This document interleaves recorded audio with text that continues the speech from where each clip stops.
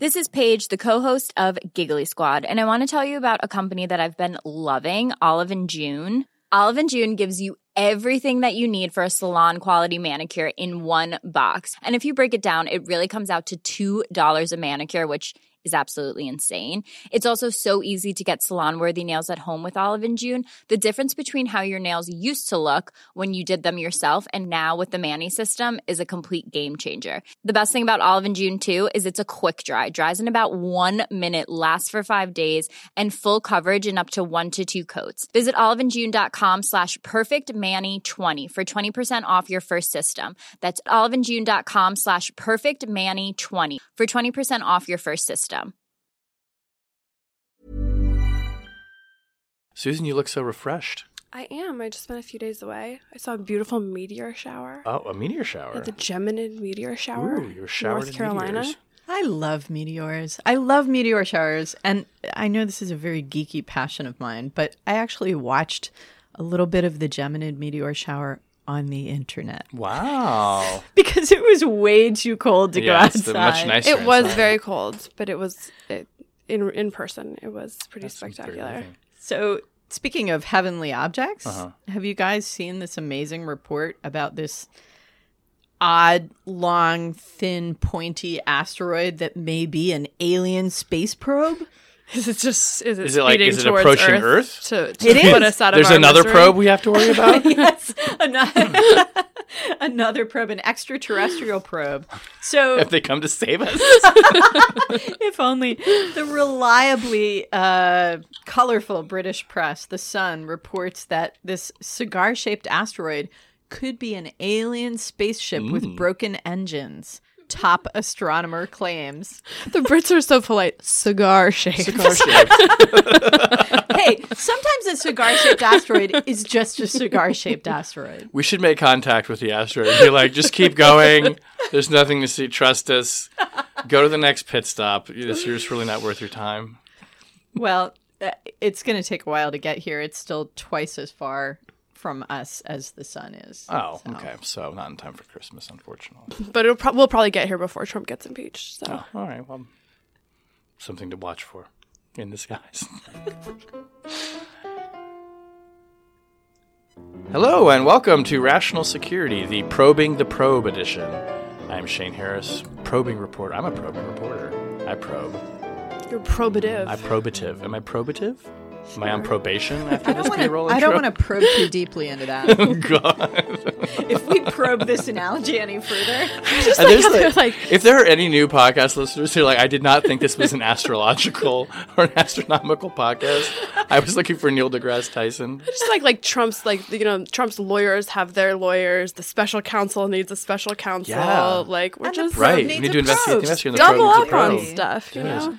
Yeah, how? At what point do you basically, if you go to work at the White House, you just do need a lawyer now, right? Do you think it's like part of the paperwork, like when you sign up, the onboarding, they're like, and here's a list of attorneys we recommend for you? So like we're laughing about this, but I actually think this is a No, I'm serious. serious point. Look, White House officials, their legal costs are not covered by the White House.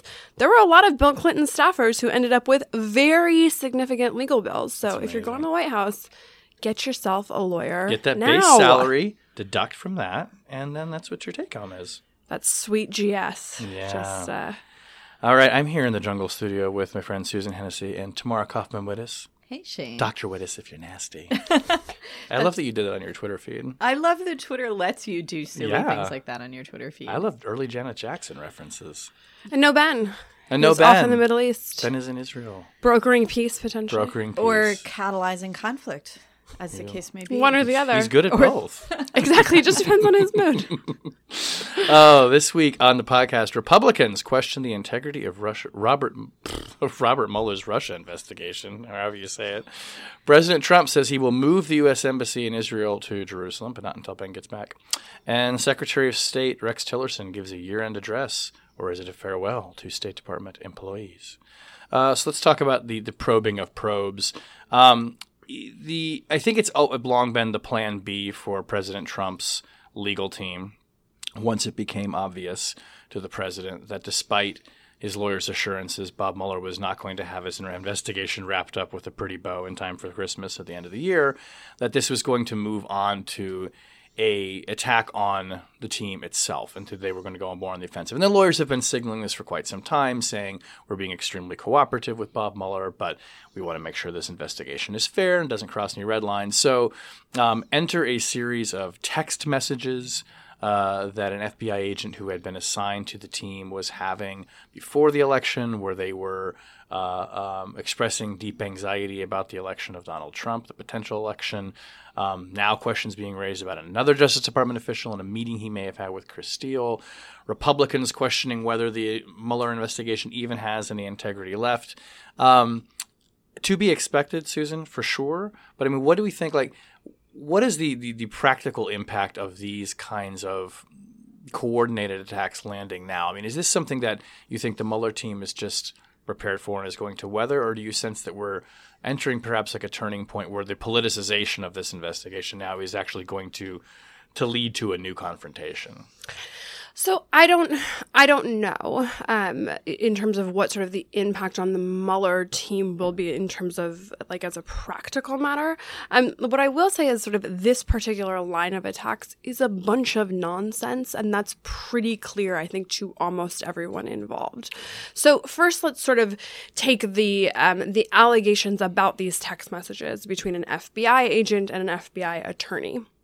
So, wait, just to clarify, this is the FBI agent that Mueller took off the probe. Right, last exactly. summer. Okay. So he removes him in when July. he found out about these text messages. So last therefore, summer. okay, the guy in charge of the probe says, oh, look, here's an appearance of potential political bias. So I'm going to take this guy off the probe, and on that basis, he's being criticized for running a politicized probe. Right, but it's even a sillier criticism than that, right? Like that alone should sort of end the conversation. But let's actually sort of, okay, why are these text messages even coming to light in the first place?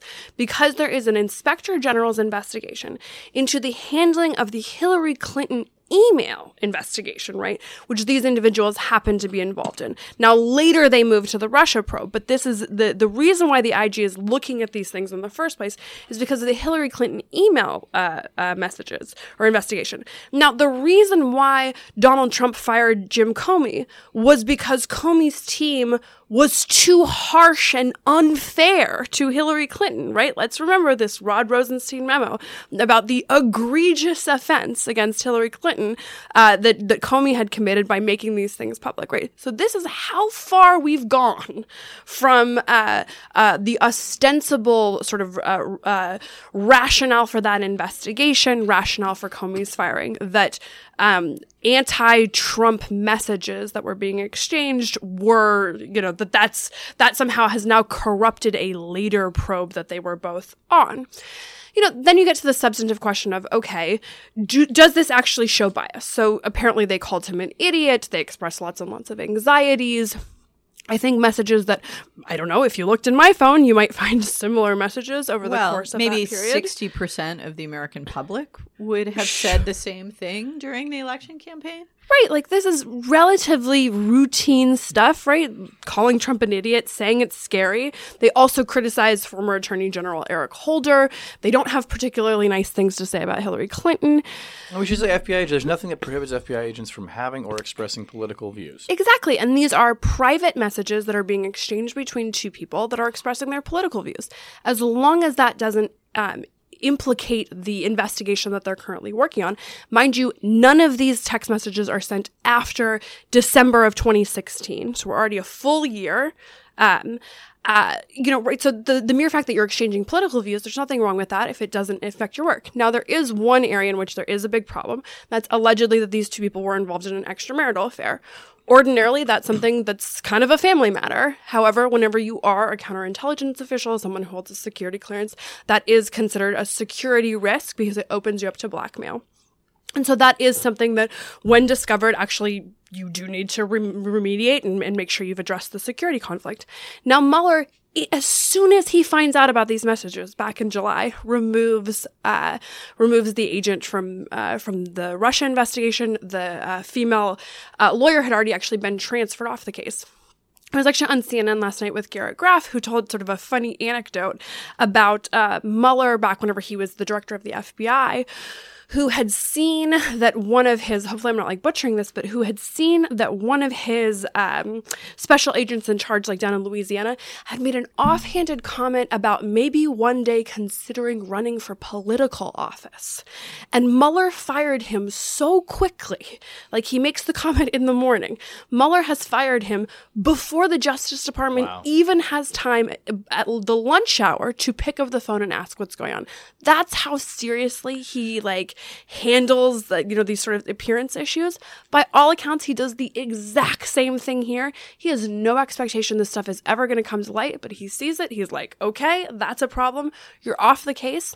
Case closed. So there's no, but okay, so the allegation is that this agent who sent these text messages had some decision-making power over the investigation that could have directed it in a political manner, and that somehow those decisions wouldn't have been overseen by Mueller, or Mueller would detected, have, or disregarded them. So, I mean, there's still the question of how could this even have affected the investigation in a way that politicizes the investigation itself, A. B, given Mueller's actions, why does any of this accrue to Mueller's reputation, which everyone associated with this issue on both sides of the aisle saw as a sterling reputation when he was appointed to this task? And, so it's so incredibly opportunistic that I'm amazed that it's getting traction, and yet it seems to be getting traction. And so I guess, we see Republican lawmakers kind of picking this up. They were questioning Rosenstein closely about it yesterday. And we also see the Justice Department institutionally behaving in a way to feed the story by releasing all these text messages and calling in the press to get them and look at them in advance of Rosenstein's testimony. So, this is clearly a coordinated campaign, right, amongst Republican lawmakers, Republican-led administration through its Justice Department.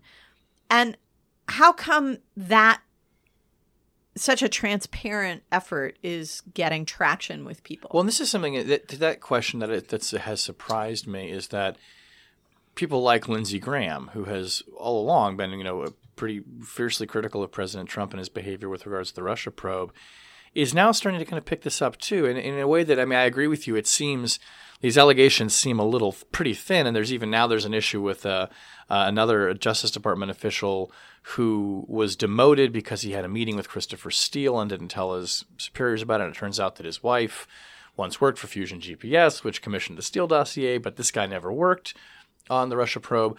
These, things that arguably politically look very bad, do raise serious questions about conflict of interest, but appear to be being remediated. I don't understand why they are gaining traction with people who were far more emphatic in the past about the need for Bob Mueller to keep going. People like Lindsey Graham, who were describing the Russian interference in the election as practically an act of war. And what it leads, I think, one to suspect is that is this the laying the groundwork for the firing of Bob Mueller, and is the traction that it's gaining among Republicans a signal from them that we're okay with the president if he does that? So, I think it's the next manifestation of sort of the politics of bad faith. So first of all, the notion that special counsels are not supposed to be politicized. So the Ken Starr investigation, famously staffed by conservatives, including individuals beloved and near and dear to this very podcast, or at least the Lawfare podcast, right? So the idea that somehow, even if it was accurate that you could prove people had sort of a political bias, that's been an issue historically in special counsel investigations or invalidated their outcomes, is just not reasonable.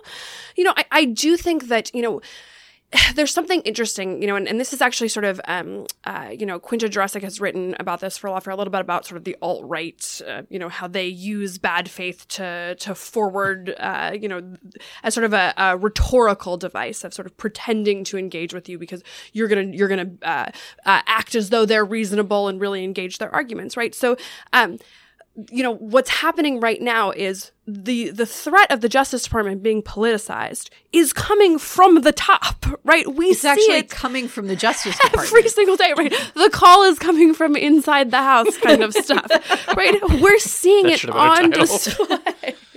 We're seeing it on display, from the White House, the press podium. There are all these really, really profound signals that are really concerning about sort of the institutional independence, the lack of sort of, allowing politics to infect decision making. I mean, this is a huge concern of this administration. And now, what are they doing? They're taking up that argument and that concern and applying it in total bad faith to this issue set in order to try and invalidate the thing that they don't like that's going on. And so I think one of the reasons why it's gaining traction is because we still, and I mean we as sort of like society in general, we still haven't figured out how to call BS on that stuff and sort of say, for people who've been yelling about, the importance of an apolitical Department of Justice, for the past year, it is hard to suddenly pivot and then say, well, people can have private political beliefs and that's not right. It's a totally reasonable argument. It's the correct argument, but it's difficult to make without sort of in that careful way that preserves the nuance. And okay, you all know what we're talking about here, and Lindsey Graham and others, they understand the distinction. And so I think one of the reasons why it's gaining so much traction is because we've shown again and again in lots of different contexts over this year how powerful it is as a form of argument. So I think that's a really good explanation of the political effects of this. And I guess the question that I'm still left with is the institutional effects of this, because we spent a lot of time talking through the campaign during the investigation of Hillary Clinton's emails and at the beginning of the Trump administration about kind of the culture of the Justice Department, the culture of the FBI, the relentlessly nonpartisan, by the book kind of culture that the FBI brings to its work, especially on such heated matters. And now we see an administration that's willing to throw all that out the window for the sake of an expedient argument. Okay, fine. We maybe wouldn't expect anything different from political actors. But we have Rod Rosenstein, whom we've also spoken about the awkwardness of his role in the past, testifying yesterday and seemingly trying to push back against at least some of this, seemingly trying to send signals that this shouldn't provide a legitimate basis for firing Mueller. And obviously with his own interest in preserving the institutional credibility of the Justice Department and the FBI that he oversees. So how much damage does this do to the institution? What role is Rosenstein playing right now?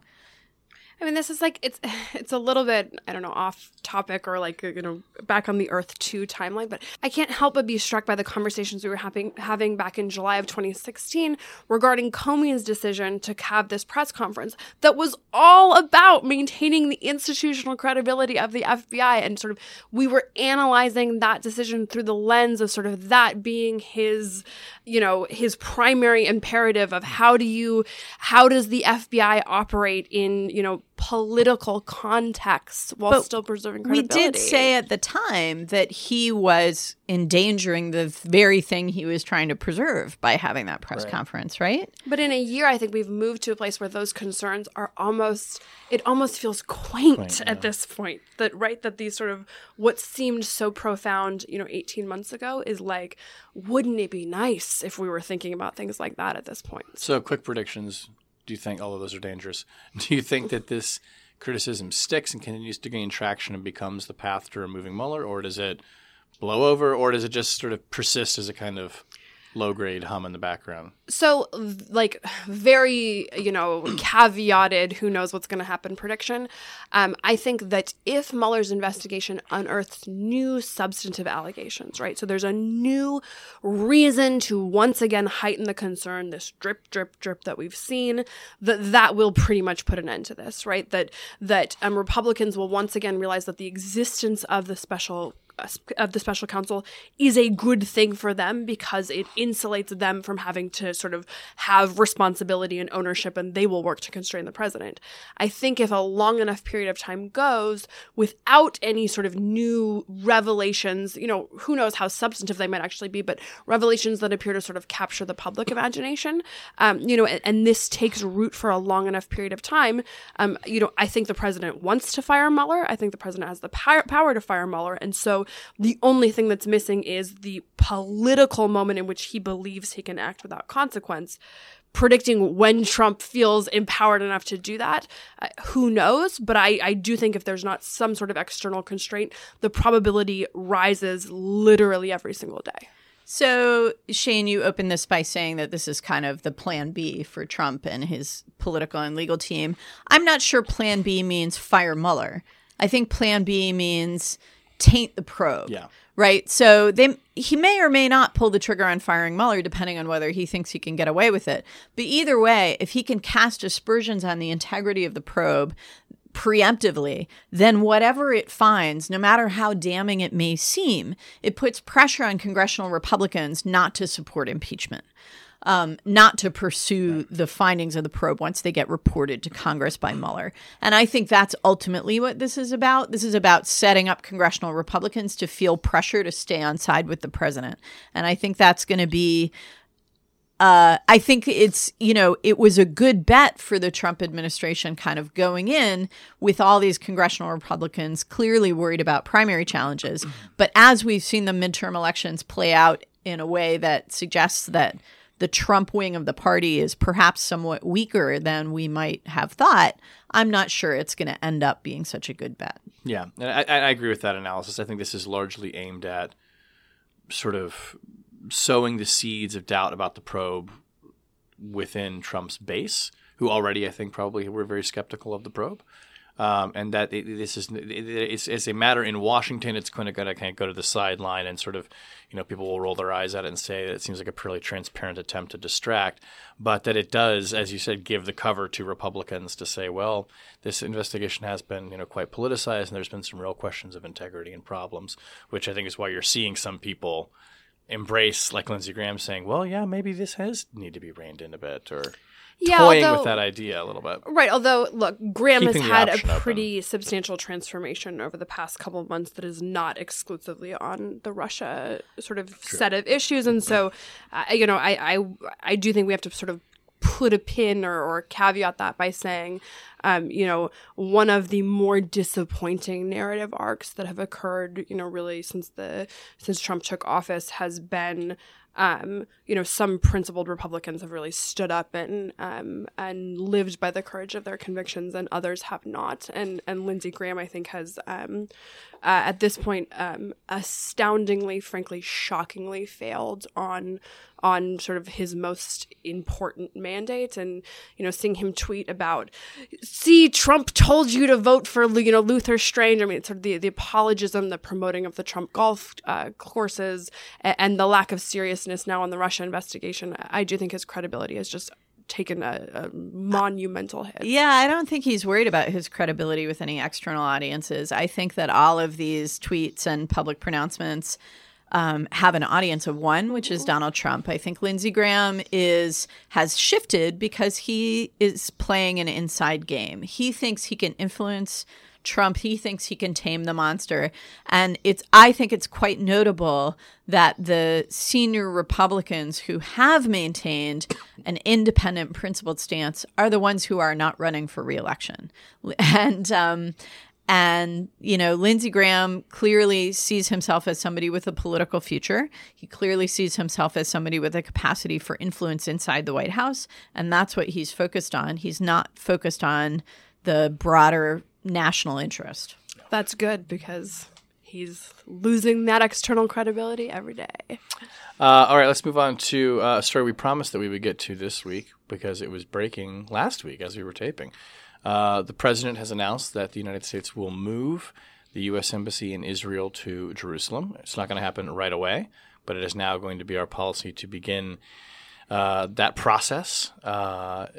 Tamara, we joked last week about, the sky falling and this being the coming of the apocalypse. And I got to say, I was struck by what seemed like a fairly overall muted response to this. Obviously, in some countries that wasn't the case, and in some parts of Israel that was not the case. But why do you think – did we overplay the idea that this was going to be sort of some kind of cataclysmic event, or how should we be reading this? Because I don't know. I was expecting pyrotechnics, and you were expecting the apocalypse because that's what the millenarians want. That's why they wanted the president to recognize Jerusalem as Israel's capital, is because they're trying to bring about the end of days, Shane, and it didn't happen. So they were, okay. So, all joking aside, I do think that the sort of predictions of cataclysmic violence in response to this were overblown. I also think that they expressed generally a very superficial understanding of the political impacts of this declaration. And in all the media coverage last week, I kept making the point that the president couched his language in a very careful way to mitigate the policy impact, to say this recognition of Jerusalem as Israel's capital doesn't prejudice the final status negotiations. The status of Jerusalem is still to be negotiated. And if Israelis and Palestinians agree, I support having a Palestinian capital in East Jerusalem. So all of that was kind of the fence around the declaration. But the political impact relates not to the specifics of what Trump said or didn't say. It relates to the symbolism of Jerusalem and the symbolism of the American president clearly taking an Israeli side on a hotly disputed and highly symbolic issue, and an issue that's symbolic not just for Israelis and Palestinians or Jews and Arabs, but for Muslims and Jews and Christians around the world. So when we think about it that way, you don't necessarily expect to see that impact play out instantly on the streets. But I think it's worth paying attention to, and I'll put on the show webpage a link to a great article by Danny Seidemann, who is, I think, one of the most knowledgeable and incisive interpreters of events in and around Jerusalem, who notes that, historically, it's not these geopolitical or diplomatic moves on Jerusalem that spark violence in Jerusalem. They create the conditions, but the violence is usually sparked by something local, and it's usually sparked by something related to the holy sites. So, the Camp David summit in 2000, the last gasp of the Oslo peace process, fell apart in August. But the Second Intifada didn't start in August. It started at the end of September when Ariel Sharon, who was getting ready to run for Israeli prime minister, went up and visited the Temple Mount. So it was a symbolic gesture of Israeli, attempted dominance or whatever that sparked the violence. The tinder was created by the failure of Camp David. So Danny's point, and I think he's right, is just wait. Just wait, because here's what I think Trump really did.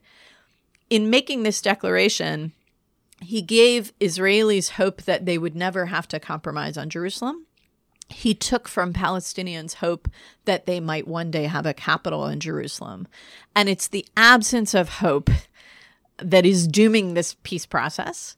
It's the absence of hope that creates the prospect for violence, because what's the incentive against violence when you have no hope? Which made me really perplexed as to why – I genuinely was perplexed as to why the stated strategy could be true, which was that – we're doing this to shake up the status quo to hopefully bring people back to the table for talks. Now, well, because disruption works. Right. It's great. It's right. Awesome. We love disruption. That just seems so counterintuitive to me as to be implausible. Because it really is implausible. Yeah. And, I think there's been some good behind the scenes reporting on how this decision came about. And clearly it was on an entirely separate track from the peace process preparations that Jared Kushner and Jason Greenblatt have been involved in. This with was Mohammed bin Salman. With the Saudi crown Noted prince. art collector. Yes, we'll come back to that. We'll get to that. So, I mean, one of the things that I think was sort of striking, and it's hard for me to disentangle what's kind of the, ordinary rhetoric we see every single time versus sort of real signals, but especially from sort of Palestinian leadership, basically saying this is the end of the United States' credible involvement in the peace process, because what you've revealed is that you don't have a peace plan, you have an Israel plan, and maybe there's lots of different ways of the writing on the wall, but sort of the symbolic thing here is you have chosen a side, and the United States has sort of held itself out as this quasi-neutral arbiter, and they were going to sort of, in attempting to occupy that role has been their place in this process. And now, because they've chosen a side, on this particular issue, they don't have a credible role moving forward.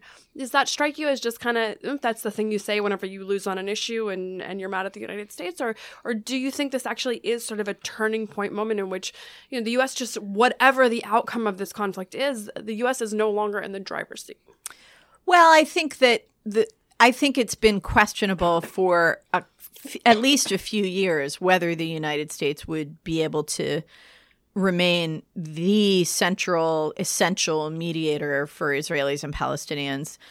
It may be that, looking back 20 years from now, we'll see this Trump declaration as having iced the answer to that question in the negative. But I don't think it's because the United States has revealed itself as less than even-handed. The United States has never been even-handed with respect to this process, and that's not why it's been the essential mediator.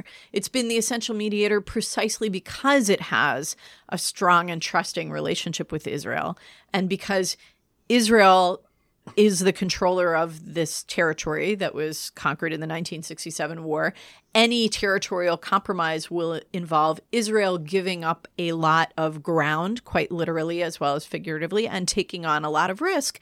And so it's the American-Israeli relationship that helps to bolster Israel's decision to do that and help it compensate for the risks. And that's why the United States put together this big security plan for Israeli-Palestinian peace under the Obama administration and so on. So it's precisely the imbalance in the American attitude that has made the U.S. an effective mediator. The premise on the Palestinian side, why that's been acceptable to them, is that they've been operating on the premise that the United States would help nudge and push Israel toward compromise. And so I think what's changed here with Trump's declaration is not that the U.S. has revealed itself as not even-handed, but that the Trump administration has said on this one of the final status issues, perhaps the most symbolic of them all, not only are we not going to push Israel, we're going to accept Israel's position. And for all that Trump said, but this doesn't prejudice final status, blah, blah, blah, then Nikki Haley went on the Sunday shows and said, well, we've taken Jerusalem off the table. And so the Palestinian premise that the U.S. would push Israel to compromise is what's been punctured here. So if I'm going to do one more last prediction on this. Is this push us to Jared's prediction? going to fix it? This is push to prediction. Uh-oh. So do you think the embassy gets moved in his first term? No. I mean, it sounds as though this is another case where Trump's announced something and the bureaucracy is going to slow roll the process. And he knows that. And I think he knows that, and I think he's okay with it. What he wanted to do was check the box on fulfilling a campaign promise to the evangelical base. And so in that sense, in some ways, the recognition of Israel's capital is more important than moving the embassy itself. And would a future president, let's say a Democrat, were elected in 2020, undo the decision? I think that's going to be dependent on the situation on the ground. I mean, if the current trend continues and Israeli-Palestinian diplomatic engagement is basically dead, for another 4 or 5 years, I think it's hard for an American president to justify reversing the decision, frankly. But I mean, in practice, where the Trump administration is today on moving the embassy, which is we're preparing for the process of moving the embassy sometime down the road, that's what the George W. Bush administration's policy was, although they never, made a speech about it. Yeah. All right. Speaking of speeches, excellent segue. Oh, you Dr. are just Wittes. so graceful, Yeah, Mr. Seamless. Harris. That's what I'm here to do. That's my job. Secretary of State Rex Tillerson had a year-end town hall. A town hall. I love when they call it a town hall. Come, gather round, children. Let's This is talk. totally not meant to be an airing of grievances. It's a town hall. And it gives you this feeling image. stick. It gives you this image of like a New England, town hall, which I bet those were pretty grievance-filled too, actually, now that I think about it. and a highly participatory. Yeah, people had some shit to say. So he gives this town hall address with the State Department, and I can't help but thinking as I'm listening to it that it's basically the valedictory address. There were rumors, of course, reports a couple of weeks ago that Tillerson was on the way out, Pompeo was on the way in, Cotton was going to CIA. Then Trump said, "No, I'm not firing him. Just kidding." But this doesn't seem like a guy who really thinks that he is not a short timer, shall we say? So, Tamara, we can get into how you read the address, but like, what did he say? And how, he's there obviously speaking to an audience, as we've discussed many times in the podcast, is, not incredibly receptive to his policy and maybe his agenda. And it hasn't gotten a lot of coverage that, he's been there kind of presiding over a dismantling of the State Department. Not surprisingly, State Department employees have some things to say about that. So what did he say, and what do you think how it landed? Yeah. So, first I have to say, I think it's kind of interesting that in the last month, Rex Tillerson, who started his tenure, refusing to take the press with him on official travel and basically not talking to anybody except behind closed doors. In the last few weeks, he's given 2 public speeches, one at the Wilson Center on Europe, one this week at the Atlantic Council on East Asia, and he did this town hall meeting. And he's just been loquacious. Before he opened the floor to questions from his employees, he spoke for over an hour. And he, ranged across the world. It's pretty extraordinary for him. It was. And, so you can say, wow, he has a lot to say about each of these regions. He seems to have learned his brief to a certain extent. And yet some of the things he said were so puzzling. Like, we haven't really put any points on the board. Or, that he really is willing to talk to North Korea about anything, even talks about talks, only to get shot down again by the White House the next day. So, on the one hand, he's willing to engage. That's the kind of symbolism of all these outings. On the other hand, the substance it's still not there. He's almost a year into this job, and he still can't show that he's speaking authoritatively on behalf of the administration on the issues. He can't show that he's achieving anything in his work. The one thing he did manage to do that was concrete and received very positive feedback, I have to say, from the State Department employees, is that after a year after imposing a hiring freeze on the entire department, he's finally lifting the ban on family members of diplomats getting jobs helping in the embassies overseas. And this is like practically a humanitarian gesture. It's also super helpful to these embassies to be able to hire, family members to help with all kinds of clerical tasks and they need a job. They need jobs, right? But it's just one little thing he could give to the workforce to say, I care about you. I want to make your lives better. So I'm going to let your teenage kids do data entry, for the embassies. But other than that, there just isn't a lot of there. And I think the thing with North Korea in particular, where he really got slapped down right away. And then even the State Department spokeswoman had to come out yesterday and say our policy on talking to North Korea hasn't changed and we're not ready to do that yet. The ultimate message is that even if he stays as Secretary of State, even if he fixes the management challenges that he has so far faced in the department, he's still toothless. Mm-hmm. He still doesn't speak for the president. And so both to his employees, the diplomats, and to the rest of the world, he's still irrelevant. Right. And they know that. I think one of the most interesting things about sort of, the transcript that was released, which includes the employees' questions at the end, and sort of thinking about, hey, he's been there almost a year, and these are the nature of the questions that he's getting from his staff. Having participated in a number of town halls sort of with the director level, the questions from employees tend to be incredibly specific. This is your chance to put something on the director's plate in front of everybody. You want to know about X pet project and this issue that people will, from carpool parking to their, whatever sort of their project they're working on. Those tend to be really, really sort of detailed engagements and important things in federal agencies. These, the State Department employees are asking questions like, where do you view the place of the civil service in your State Department? A year later, and that's clearly a genuine question. They actually don't know. Somebody asked, sort of, he couches it kind of funny, but he says, is it fair to ask whether you enjoy being Secretary of State? Like, do you want to be here? Do you like this job? And I think, Tillerson's response is, I'm learning to enjoy it. It's amazing. Right? And so, it's honest. It is honest.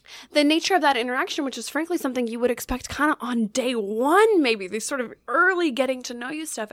I think it really does illustrate sort of something about the level of disconnection that has occurred between sort of the rank and file of the State Department and the Secretary of State over the past year. It's pretty astounding. Predictions?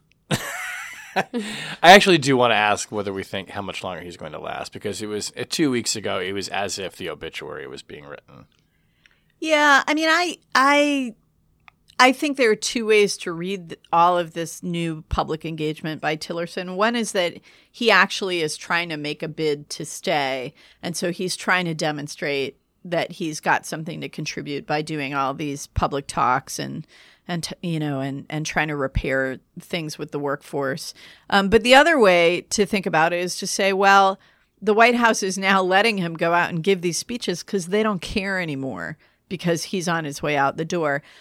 I still come down on the side that I think he will be gone shortly after his 1-year anniversary and the tax consequences that go with it have passed. Mm-hmm. I just, he doesn't need this. He's never needed it. I think he'll draw a line under his quote unquote organizational reform agenda and declare success and go back to Texas and ride his horse. So I tend to agree with that, right? That the 1 year sort of point is going to be the point at which we really start to see a lot of people leaving, both for tax and financial purposes, and also because it's sort of face saving, right? You actually survived a year, and that's 1 year from their confirmation. One thing I do think that will be interesting is, does he really just quietly go back to Texas and ride his horses, or right? I think we are going to see a number of high profile resignations. I think Tillerson may be one of them. What I'm really curious about and have no prediction on is, what does the post-service public engagement look like, right? So lots of former officials sort of become, slightly unchained proxies, either for the administration or for their agencies. Some of them just disappear from public life, right? Is this going to be like the Bob Gates memoir? Or is this? No, I think this guy is going to disappear into the good night. Tillerson's just going to buy himself a private island, like in the shape of a cowboy hat from above. Do you get himself some sun? There's a great running thing that they do on Trumpcast where this guy who plays Secretary of State Rex Tillerson comes out to the press to issue denials, and he'll say things like, I did not recently purchase a yacht for myself and my wife called Sea of Suckers and a private island. I did not plan to change my name, and I have not been seen running down the halls of the State Department screaming, "This man is insane." I think the other thing that's amazing about this guy is that he's probably the most colorless Texan that we have ever seen on the public stage. Although apparently calling people fucking morons in private, so... Salty. All right, let's move on to object lessons. I'm going to start with one. a book that I'm going to flag for people. It does not come out until April, but pre-order it now because it helps. But I think it's going to be really interesting.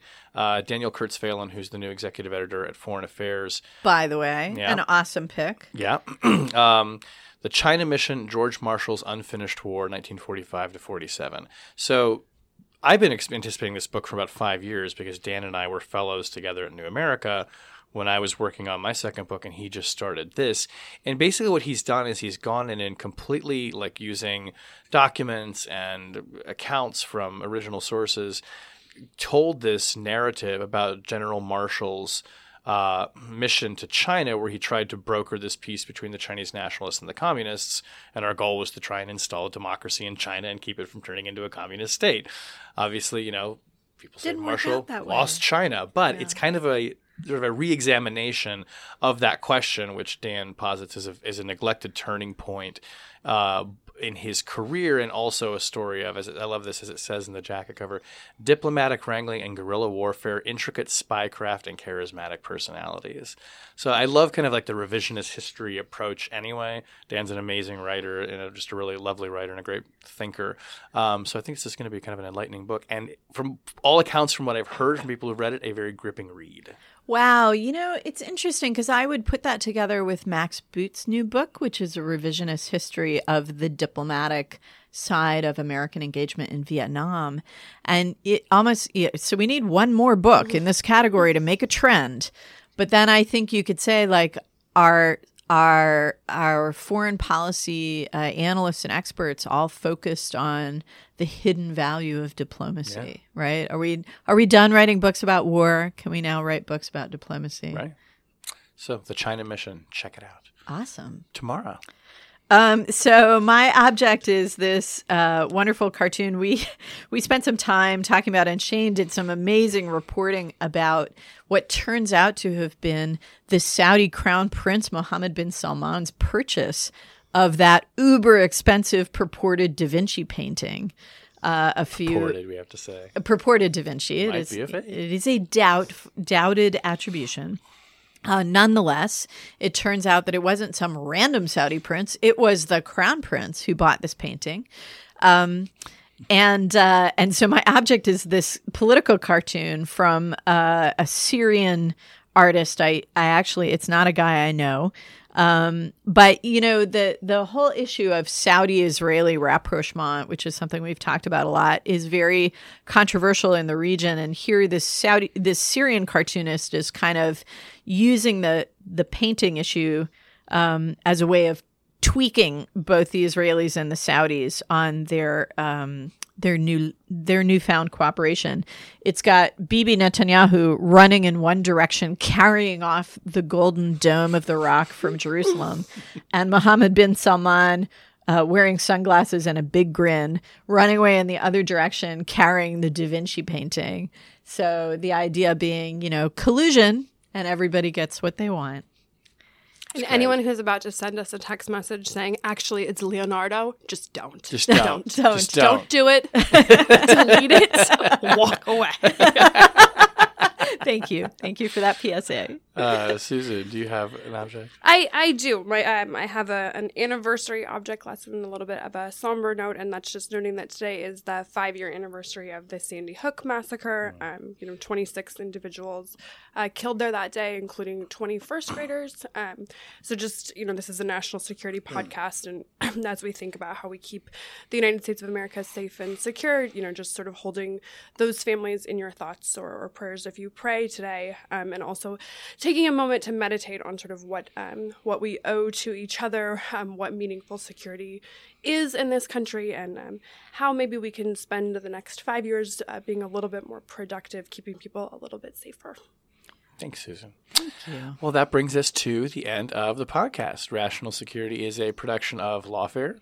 You can find our show archived someplace on the internet. Ben's not here, so I can't give him wherever the hell it might be. Google it. Spaghetti. You're smart. Lawfare, figure it out. Rational Security. We'll put the show page there, obviously, for today. You can find our object lessons there. You can follow us on Twitter at RATL Security. Follow us on Facebook. When you download the podcast, please remember to leave a nice rating and a review. It really helps people find the podcast. Our audio engineer this week is Matthew Kahn. The show is produced and edited by Jen Patja Howell. Music this week by Rex Tillerson and the Runaway Probes. The Alien Probes. It's okay, right? Yeah. Run away. It ties it all together. It kind of comes together in a mostly thin soup, but it's okay. A Tillerson likes soup. Tillerson likes soup. But it's a country band because it's yeah, exactly.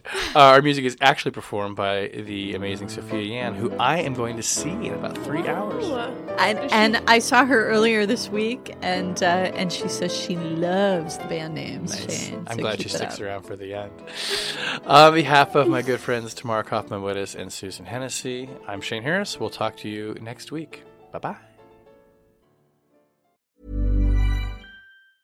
Cool fact, a crocodile can't stick out its tongue. Also, you can get health insurance for a month or just under a year in some states. United Healthcare short-term insurance plans, underwritten by Golden Rule Insurance Company, offer flexible, budget-friendly coverage for you. Learn more at uh1.com.